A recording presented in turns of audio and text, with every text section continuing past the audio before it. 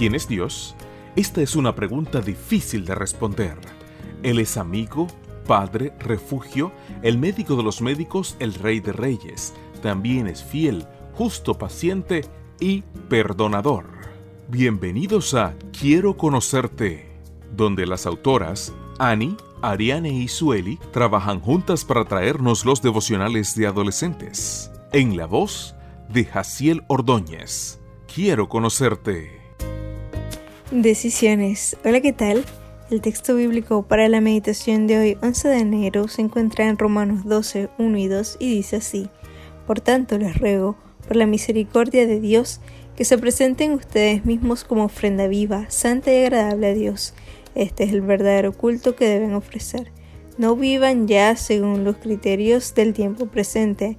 Al contrario, cambien su manera de pensar para que así cambie su manera de vivir y lleguen a conocer la voluntad de Dios. Darle like o no a la foto, hablar o no con él o ella, estudiar un poco más o dar un paseo con mis compañeros, ¿qué ropa me pongo para ir a la iglesia hoy? ¿Dormir un poco más o levantarte para orar y leer la Biblia?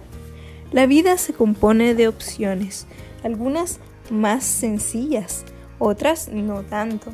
Sin embargo, siempre cosechamos las consecuencias de nuestras decisiones. Hay al menos dos formas de avanzar. Tomar las decisiones correctas es la clave del éxito. Pero ¿cómo sabes cuál es la mejor opción? El texto bíblico de hoy presenta los criterios más básicos para conocer la voluntad de Dios y hacer lo correcto.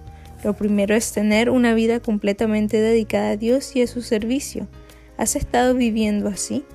¿Todo lo que haces es para agradar a Dios o todavía hay demasiado espacio en tu corazón para lo que no es del Señor? Si estás inseguro, difícilmente tomarás las decisiones correctas. El texto también habla de la necesidad de diferenciarse de la mayoría. No hagas cosas solo porque todos los demás las están haciendo. Voy a jugar a este videojuego porque juegan todos mis compañeros. Tengo que ir a esa fiesta porque la mayoría de mi clase asistirá. Cuando haces eso, pierdes el control de tu vida y lo entregas a otras personas. Si quieres tomar las mejores decisiones, deja que Jesús haga un cambio completo en tu mente. Busca siempre el consejo de la palabra de Dios. Escucha a las personas que se preocupan por ti, como tus padres y los dirigentes de la iglesia, y tendrás la seguridad de que tomarás las mejores decisiones. Que tengas un día lleno de bendiciones.